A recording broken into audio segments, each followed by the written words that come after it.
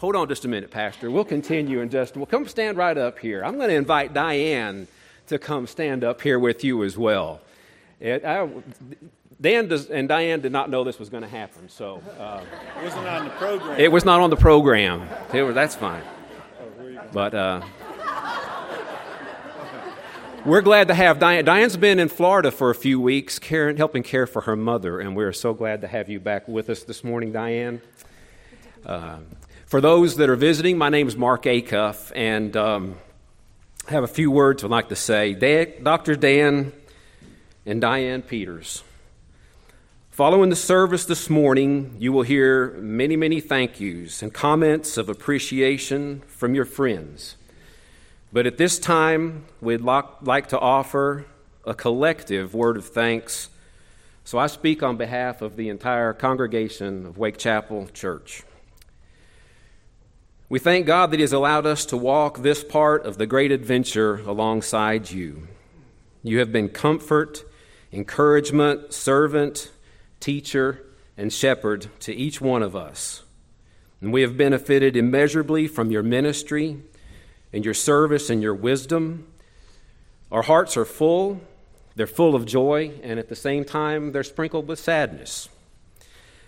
But we know that just as you said in your first sermon, you're not the permanent senior pastor for this congregation. You simply came in obedience as the one preparing the way. And you both have prepared the way very, very well.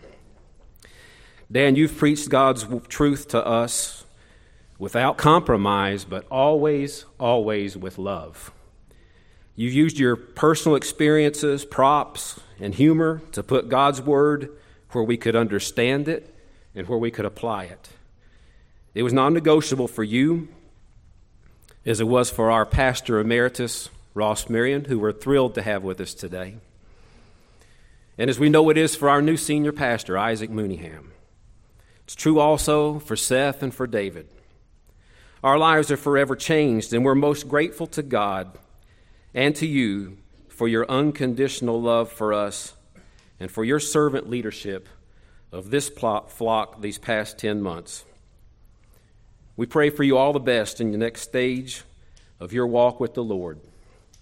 You're an inseparable part of the fellowship of this church, now and always. So this special Lord's Day of many, many celebrations, we don't say goodbye. Rather, as we sing each week, at the close of the service, we simply say, until we meet again. We love you very much. God bless you and thank you.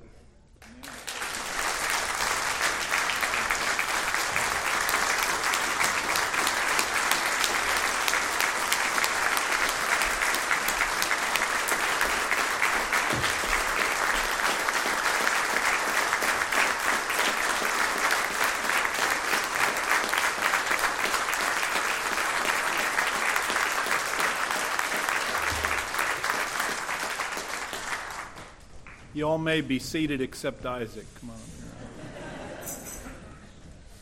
on.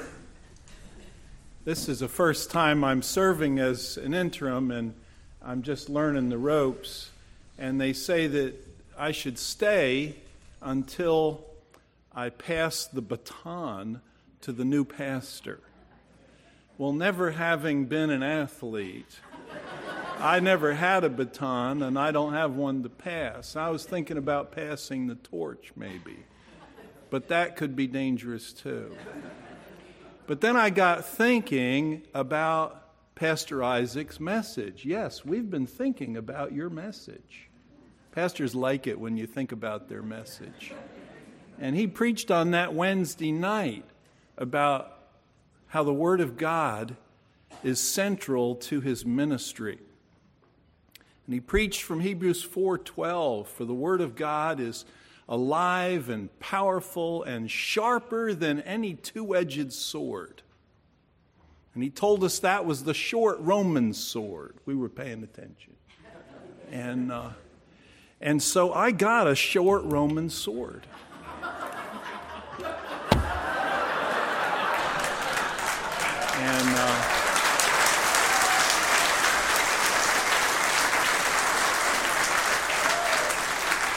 And I know it's authentic because I got it on eBay. And I got an inscription put on it that says, "The passing of the sword. The word of God is alive and powerful and sharper than any two-edged sword." Hebrews 4:12, July 29th, 2018. And I just want to say to you, Isaac, I want you to use this on the devil, not the congregation, okay? So we have the passing of the sword. So let me...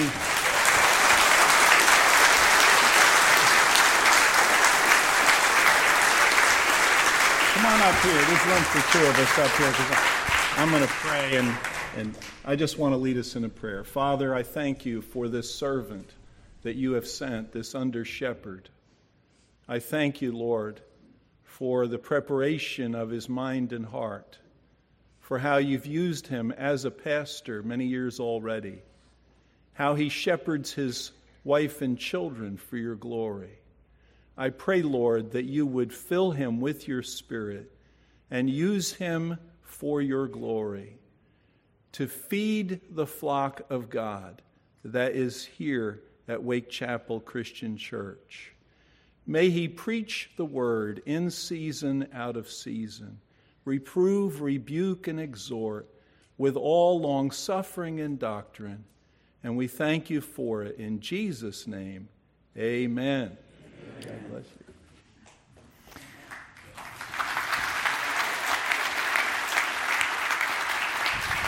Thank you. Thank all of you. And thank you, Dan. This is special to me. I don't have one. I do now. And I'm trying to figure out where I should put it. Put it right here. And it's representation figuratively of the book that I hope each of you have in your lap will be our guide. And when I was ordained years ago, I was handed a new Bible. They call that an ordination Bible. And I remember very vividly Dr. Harold Wilmington telling me that is the only book you are qualified to speak from.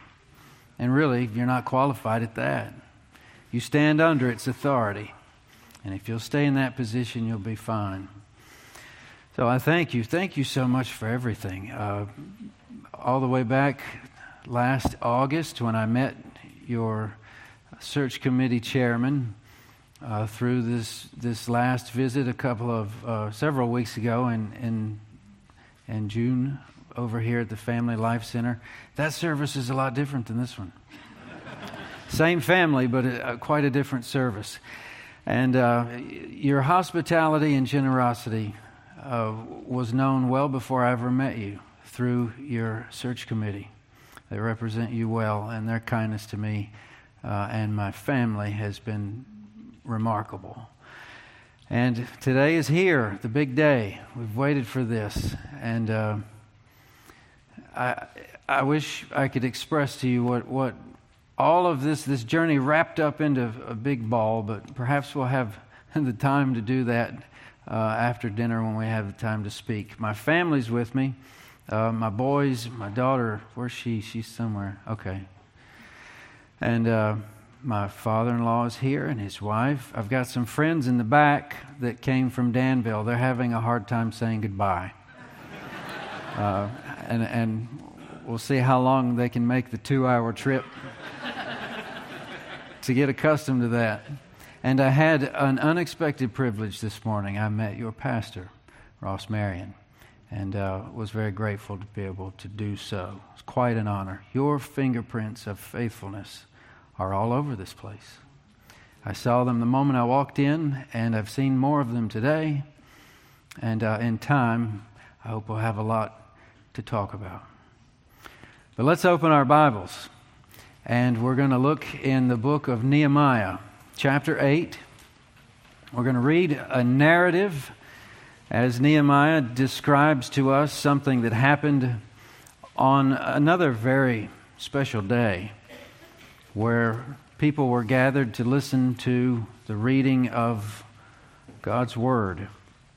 And what I've decided to do is to read through this, but I'm going to skip a portion. There are a number of proper names in this passage, lots of them, and they are very hard to pronounce. And I will no doubt mispronounce them. So they're there for you if you like to do homework of pronouncing Old Testament proper names in Hebrew. I hope you'll do that this afternoon. But for this portion, and if you happen to have a translation other than the ESV, which I'm reading from, it might be beneficial to just listen along and paint in your mind with your imagination that God gave you what this looked like as it happened. And then we'll go back through that a verse at a time as we study. But in verse 1, chapter 8, the book of Nehemiah, and all the people gathered as one man into the square before the water gate. And they told Ezra the scribe to bring the book of the law of Moses that the Lord had commanded Israel. So Ezra the priest brought the law before the assembly, both men and women, and all who could understand what they heard on the first day of the 7th month. And he read from it facing the square before the water gate from early morning until midday, in the presence of the men and women and those who could understand. And the ears of all the people were attentive to the book of the law. And Ezra the scribe stood on a wooden platform that they had made for the purpose. And beside him stood 6 men on his right hand, and 7 men on his left hand. And Ezra opened the book in the sight of all the people, for he was above the people, and as he opened it, all the people stood. And Ezra blessed the Lord, the great God, and all the people answered, Amen, Amen. Lifting up their hands, they bowed their heads and worshipped the Lord with their faces to the ground. Also, 13 men, Levites, helped the people to understand the law while the people remained in their places. They read from the book, from the law of God, clearly, and they gave the sense, so that the people understood the reading. Verse 9, Nehemiah, who was the governor, and Ezra the priest and scribe, and the Levites who taught the people, said to all the people, This day is holy to the Lord your God. Do not mourn or weep, for all the people wept as they heard the words of the law. Then he said to them, Go your way, eat the fat, and drink the sweet wine, and send portions to anyone who has nothing ready, for this day is holy to our Lord. And do not be grieved, for the joy of the Lord is your strength. So the Levites calmed all the people, saying, Be quiet, for this day is holy, do not be grieved. And all the people went their way to eat and drink and to send portions and to make great rejoicing, because they had understood the words that were declared to them. Let's pray. Father in heaven, with our Bibles open, we ask that you open our heart, open our mind, that you would quiet the distractions, you would focus our attention on your word, that we may be the student and you may be the teacher. If we can do that today, it's been time well spent in your house and for your glory. I ask all this in your precious name. Amen. Well, last month, and you've heard a little bit about this with the sword presentation. Perhaps you were there in the Family Life Center when I've always heard it called a trial sermon. Sounds very scary. I suppose I passed. But and this being the actual first Sunday service, it's not every day that a pastor has the opportunity to deliver his first Sunday morning message, which is something that I hope I do not have again anytime soon. And Lord willing, we'll have many of these together. But what we talked about then, our focus was on the one resource most precious to us as Christians, the one thing that the world cannot offer. It was the church that was entrusted with the words of their living God. And that's what we have. Now, if the focus was on our precious resource that Wednesday, this morning, our focus is on what we're to do with it, especially in a setting like this, on the first day of the week. on a weekly basis. We call that the Lord's Day. We gather together, this, your church family, your faith family, body of believers, at 10:30 when we gather to worship our Lord and Savior Jesus Christ. Most of that meeting is going to be given over to either the reading or the singing or praying, or teaching or preaching the words of God. So this passage was chosen this morning as a template, a guideline as to something that's been going on much longer than this church, as long as it's been around, and others like them. But way back millennia ago with God's chosen people, even further down their long list of dramatic history, they were doing this very thing. So if the Word of God, our greatest resource, is what we focus on most of all, we're going to be spending a lot of time together in it. So what do we do with our time?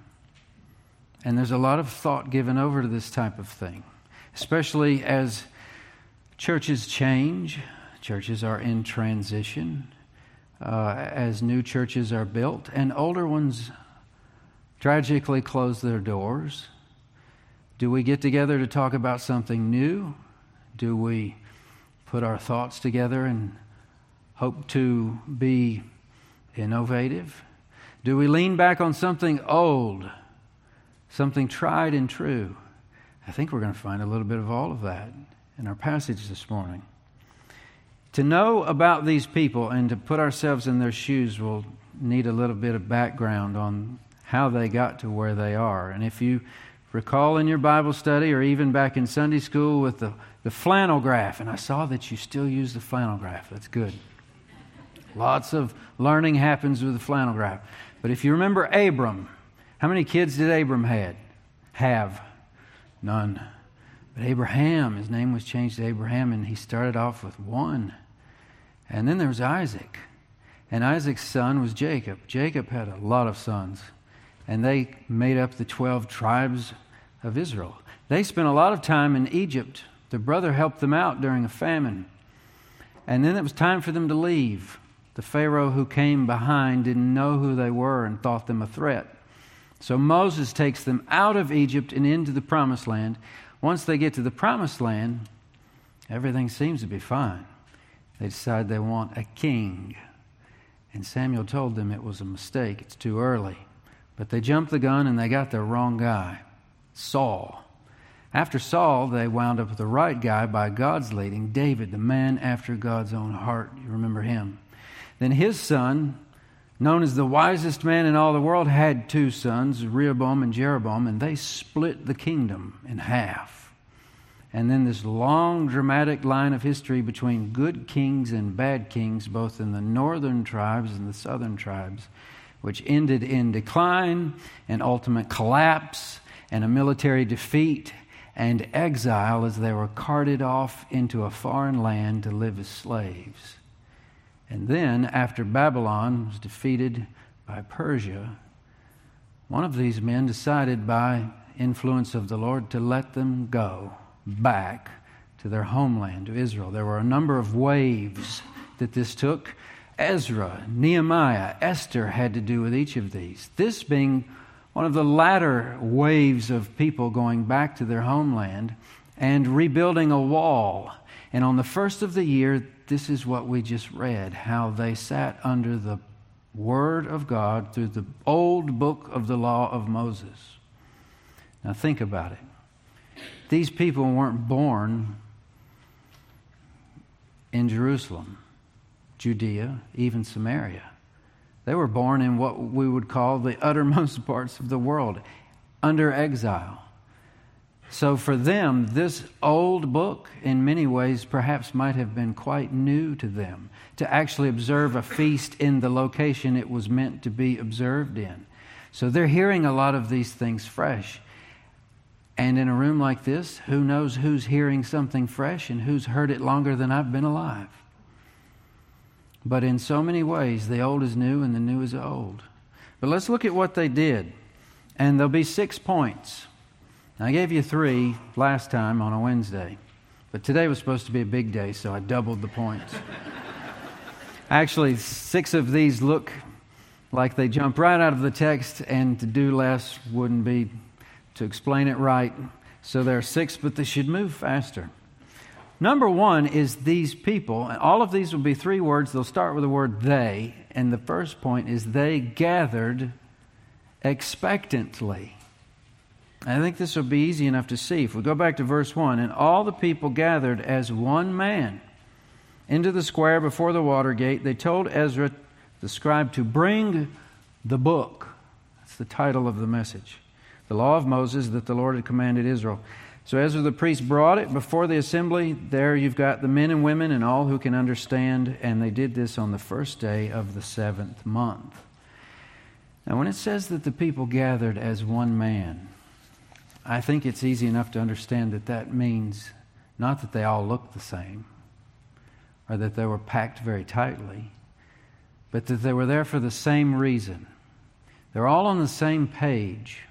They were unified in their purpose for gathering, and it's easy enough to see that by what takes place next. It says they told Ezra to bring the book.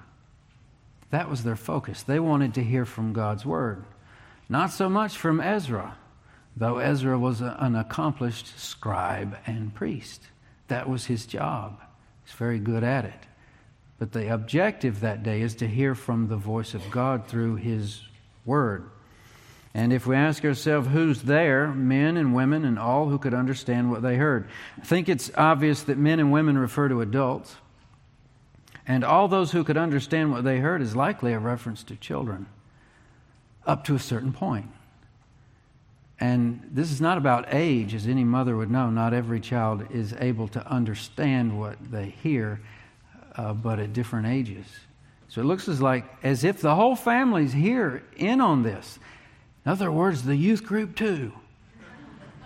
They aren't somewhere else. The whole family's together, except for the little ones. Now, what did they do after they arrived expectantly? This is point number 2. They listened attentively. You know, we read this. He read from it, that is the Bible, from early morning until midday. This service might feel like that. It's not my intention. It's not an excuse either. But they did this in the presence of, again, the men and women and those who could understand. And the ears of all the people were attentive to the book of the law. That really makes complete sense. If you're going to arrive expecting to hear from the Word of God, it makes sense that you should pay attention to it. And these people were. Now, how many of you heard that Americans have a short attention span? Do you agree with that? I don't know if I buy that. Not like it's sold, because in my experience, Americans have a fine attention span for whatever they're interested in. But if they're not interested in it, not so much. And it has to do with our priorities, our worldview, what's valued, what's important and what's not. That has to do with the way we teach our children. But as far as the church goes, and as far as a mature Christian and their church attendance, don't think just because you're a Christian and you've attended church for some time that you will, by instinct, have a developed taste for the Word of God. You'll have to work on that. It's described as renewing your mind. And if you're a new convert, having been completely and totally changed, there's so many things about the old man that will in time fall off, and the new man will have to be brought on. And that is about as fun as teaching your children to eat their vegetables sometimes. They have to grow into a taste for it. There's certain things that I'm beginning to like at 40. Pickles that I couldn't have cared less for. Spiritually speaking is no different. You'll have to acquire the taste, and that attention will need to be turned into an affection for the Word of God. That will be important in your development within the church you attend regularly. Number 3, they responded reverently. We read of their response here Ezra the scribe stood on a wooden platform that they had made for that purpose. Now, reverence and respect is showing a deep, solemn, respectful value. That's what respect and reverence means. And where this box, this platform that was made, that was wooden, I think that plays into this. And I'll show you how I see this come together. But I do remember a teacher that I learned a great deal from who used this passage to say that pulpits shouldn't be made out of plexiglass. And he betrayed his own personal conviction and preference in doing so. I happen to agree with him. I like a wooden pulpit, and the bigger the better. While many of the people I graduated with are getting rid of them, there isn't a pulpit at all. I don't know where they set their Bible. In fact, the church where your search committee came to hear me preach the last time, they had to pull their pulpit out from around the corner and made the joke that only me and my father still use the thing. So I have my preferences for this. And really, we aren't given word that they were supposed to make this out of wood. The Ark of the Covenant, we know exactly how it was supposed to be built and what it was supposed to be built out of. It was quite specific. But you've visited other churches, and I'm not saying one thing, and I don't even know that I can support this concretely. But look as you follow through. There's 13 men on this platform, and they likely gave Ezra a break. No man could read for 6 hours with the same voice, I don't think. It makes sense that they shared this responsibility. And it says that they're all standing there, but notice there's no change in the behavior of the people who are listening up until one specific point. As he opened it, that's the book, all the people stood. There's your behavior, your demonstration of reverence and respect for what?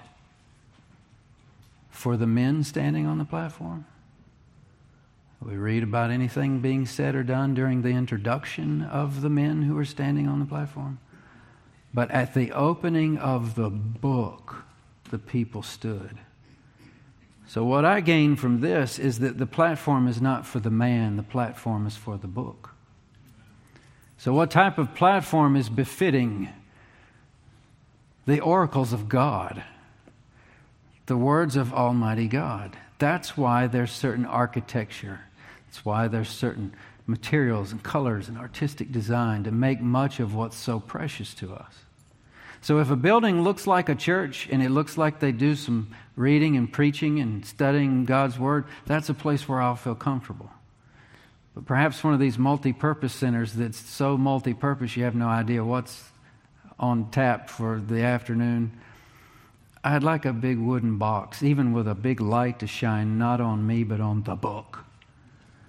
And I think that's the appropriate response. It goes on from there. Ezra blessed the Lord, the great God. All the people answered, Amen, Amen. I think they were Baptists because the Presbyterians say, Amen, Amen. And some people, well, read what happens next. They lifted their hands. Those probably weren't Baptists. So take that back. And they bowed their heads and they worshiped the Lord with their faces to the ground. That's very serious. That seems to be quite the expression of reverence and respect. Now, lifting hands, there's nothing said here about singing, but I think singing praises is also a very special expression created by God to say that very thing. Amen, which means so be it. All the songs we've sang so far this morning are basically saying amen. That these things we believe are precious to us and we say so be it. I agree. I concur. That's for me. I stand on that right there. either a lifted hand or singing praises or saying amen, or to the point where your conscience shames you into looking at the floor as your picture of Christ and His Father, God, becomes so big you begin to become small. These are reverent, respectful responses to the Word of God. So the big question is, what is the object of this response? We've already answered that. The platform, the amen, the lifted hands, bowed heads, faces to the ground. It's all worship, of course, but the object is God, and that through and by His Word, with reverence and respect. Number 4, they understood completely. Now, I've got a qualification for that word completely here in a moment, but in verse 7, there's another 13 men named, and if you look at what they did, they helped the people understand the law while the people remained in their places. So it's the men, these Levites are in among the crowd. They're not up on the platform. They read from the book. They did too. So there must have been responsive type reading or rests in between sessions where there was all attention at the front and then attention to one of these Levites that's in your area. They read from the book of the law clearly, and they gave the sense so that the people understood the reading. Now, isn't that just brilliant? How many of you would like whomever pastor you're listening to just be clear? Some of the most gifted teachers that made the biggest difference in my life were clear, where I could understand it. You see, the word understanding here that's used is to perceive the intended meaning. If you're talking with someone at your home, communication happens when the idea in your brain is transferred to the brain of the person you're speaking to through words, and they understand when they can assemble those words into the meaning that you had in your head. It's called perception. That's why we say, okay, I see.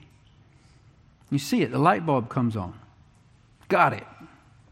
And when it happens, you've got it. So to get a hold of God's Word and understand it is important. The word clearly used here, they read from the law of God clearly. That means allowing easy and accurate perception. Some of you were at the beach last week. I know you were. And I think the water was kicked up and it probably wasn't very clear. It's stained. Looks like the Atlantic in our neck of the woods looks most of the time. Every now and then, though, it'll flatten out and it'll really clear up.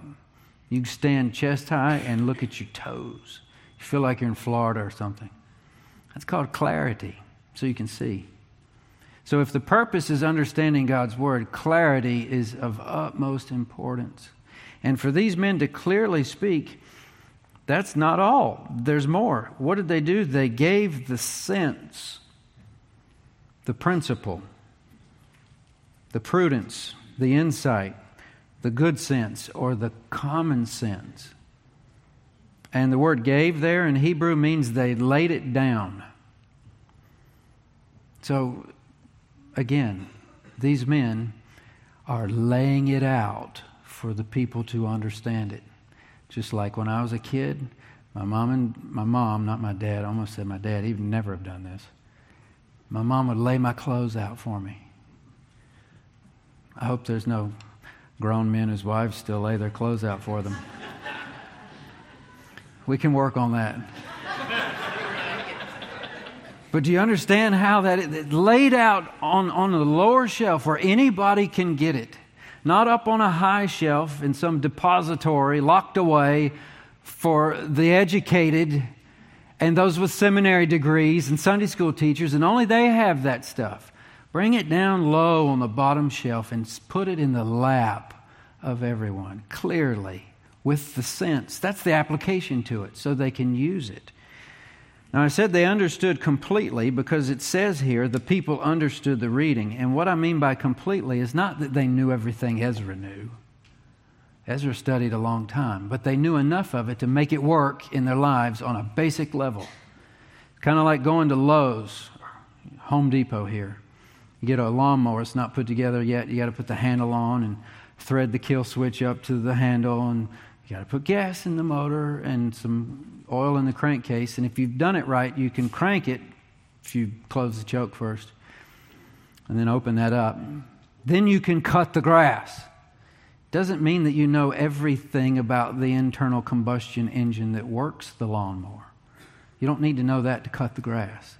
There's certain things in this book you don't need to have the seminary degree for. Well, you need to know how to work it. It needs to know how to work you. The Lord didn't design this to be complicated. And clear teaching will bring it out so that the people understand. Then number 5, they wept. They wept graciously. Verse 9, Nehemiah, who was the governor, and Ezra the priest, and the scribe, and the Levites who taught the people, they said, "This day is holy to the Lord your God. Do not mourn or weep." For all the people wept as they heard the words of the law. Now remember, this might be new to some of these people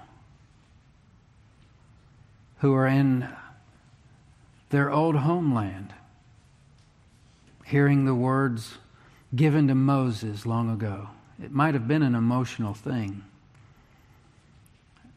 And I suppose I could ask, when was the last time you wept under the sound of God's word? It doesn't happen all the time, but sometimes it does. Usually, again, as we're struck with the bigness of God and the smallness of ourselves. But to think, they're weeping. We could really go back to Hebrews 4:12.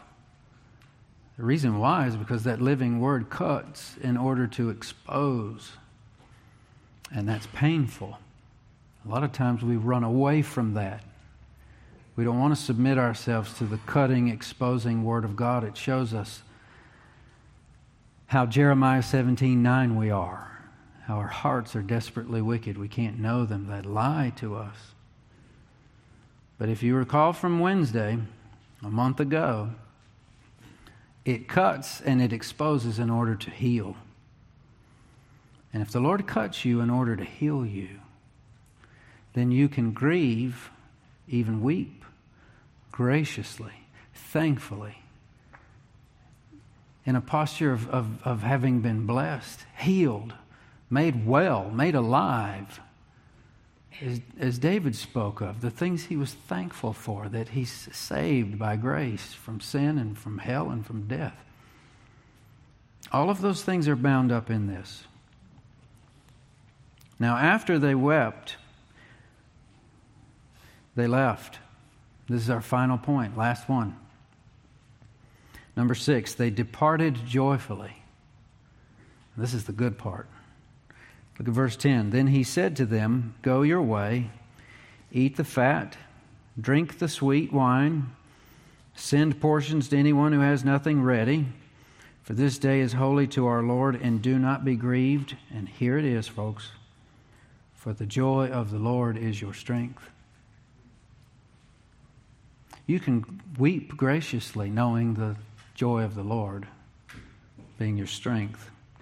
Verse 11, that's exactly what they did. So the Levites calmed all the people, saying, "Be quiet, for this day is holy. Do not be grieved." All the people went their way to eat and drink and send portions, and make great rejoicing. This day is a holy day, they said. That means it's set apart. There's really not any more complicated than that. Like this room. We call it the sanctuary. Sanctified means it's set apart. Out of reverence and respect for this book on this platform, in this room, there's a lot of things that go on in this church body that do not happen in this room. Only a few things happen in this room. It's set apart. So there are days set apart. There is the Lord's Day. And the Lord says on His set apart day, you don't need to mourn like that. As if to say, you got the point. And if the grief is because of erring in your steps, in your heart, I remember back to times when I was disciplined by my father. The sweetest times of fellowship I ever had with my father was after he disciplined me for disobedience. Some people don't even understand what that means anymore. But what it's called is restoration of the relationship. And I'll never forget it the rest of my life. I think that might capture part of the spirit here. The people gathered expectantly. They listened attentively, responded reverently, including understanding and grief. And now they're leaving with joy, having exchanged their tears for a smile. This is where sometimes you can tell the difference between those in church that have been there a while, who followed the Lord in a long direction. They have a certain air about them. They're old saints of the faith because they've tested and tried the Lord and found Him to be true. And for some, the thought of having a book do a work on you, much like a surgeon's scalpel to open you up and show you where you don't measure up. And then to have that exchanged with a smile, just like that. For some folks, that's a tough sell. Perhaps it's just because they haven't seen or tasted that the Lord is good. So I don't know what your week has been like. And I can truly say that. I'm the new guy here. And I'll get to know you and you will get to know me. But for now, in a room this size, I have no idea what you've been through in this past week. I know a few, especially one family that I met from this family.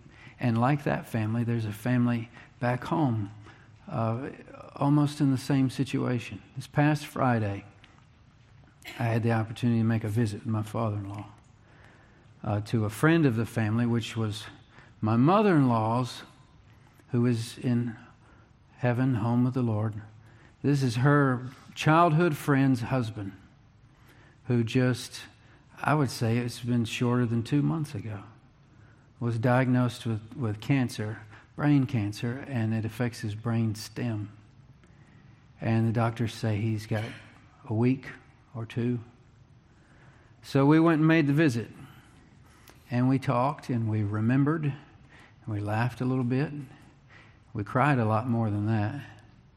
I read some scripture to him, Romans 8:18, that the sufferings of this life should never be compared with the glory that is to come. Do you know why I could leave that house with a smile on my face through tears? Same reason these people could leave on this day with a smile on their face through tears. Look at the very last line of verse 12. Why? Because they had understood the words that were declared to them. Your trust in God is directly proportional to how well you know Him, which is directly proportional to how much you know of His Word. That's how you get to know Him. You want to get to know the Lord? Read His love letters to you. He wrote it for the purpose of revealing Himself to you, to comfort you, to build you up, to save you, to let you know of the plan of salvation in the first place. That's how we know. When we understand His Word. So if you've had a tough week, hang in there. This day is set apart, holy to the Lord. So what do we have left to do? What these people have left to do? We need to get out of here. And we've got a whole family life center full of food. And the directions were to eat the fat. So calories don't count. It also said drink sweet wine. I don't know if you're going to find any of that. But all that meant was it wasn't fermented yet. So it was sweet. Sweet tea. So find some calorie-laden food and some sweet tea and add this. If you know somebody who's not here today for one reason or another, fix them a plate before you leave, take it to them and tell them about what you learned in church today. And bring them back with you next time. But with that said, let's us end this message in prayer. And then we'll sing and then we'll leave. Father in heaven, we thank you for the opportunity to study your word. We're thankful for the opportunity for that word to do its work of change in our lives. We would all be most miserable and lost without the saving power of your word. Thank you for your Son, who was our propitiation, who died in our place to satisfy your wrath because of our sin that we could not atone for ourselves. May this word live and breathe, cut and expose, and heal as it does your work for your glory. I thank you for the opportunity to be here with these people today for a new beginning, at least on my end, and to thank you for the faithfulness that is so evident from the past up until this very moment. Lord, bless our time together, our fellowship under your name. We ask this in your name. Amen. Pray with me, please. Our God and our Father, we thank you for yet another time that we can gather here as a body. We thank you, Father, for the people that have been here, and pray, Father, that they might be able to go away refreshed. We pray, Father, that you might help us as Christians, that we might be able to take the gospel to those folks round about us, even through the things that we say, the things that we do, the things that matter most. We pray, Father, that they might see that we're all Christians. Now we pray that you'll just be with us here through this week, guide and direct, and pray, Father, that you might also be with Water Missions here, our mission of the week. We pray, Father, that you might be with them as they drill wells for clean water for these folks in foreign lands, that as they do that, they might also be able to present the word to them. Now we pray that you'll just go before us here again, guide and direct in each one of our lives, and we'll be careful to give you the praise in Christ's name. Amen. Now, before you leave, I was told to make a few announcements here. I'm also supposed to say grace, which we'll do that just in a minute, but we're going to have the parents, your children are supposed to go with you through the line, okay? I'm also asking that the elderly and the handicapped, let them go into the front there too. I imagine with all the people that I see here that there's going to be a healthy line, okay, going out, and some of them can't stand that long. So if you will, bow with me, please, and we'll go ahead and say grace for our food. Our Heavenly Father, we again want to thank you for who you are and what you stand for. We pray, Father, that you might be with us as we go down into the Family Life Center there, Father, for food and for Christian just relationships here, Father. We pray that you just might be with us. We pray that you might bless that food to the nourishment of our body, bless the hands that have prepared it, and we'll be careful to give you the praise in Christ's name. Amen.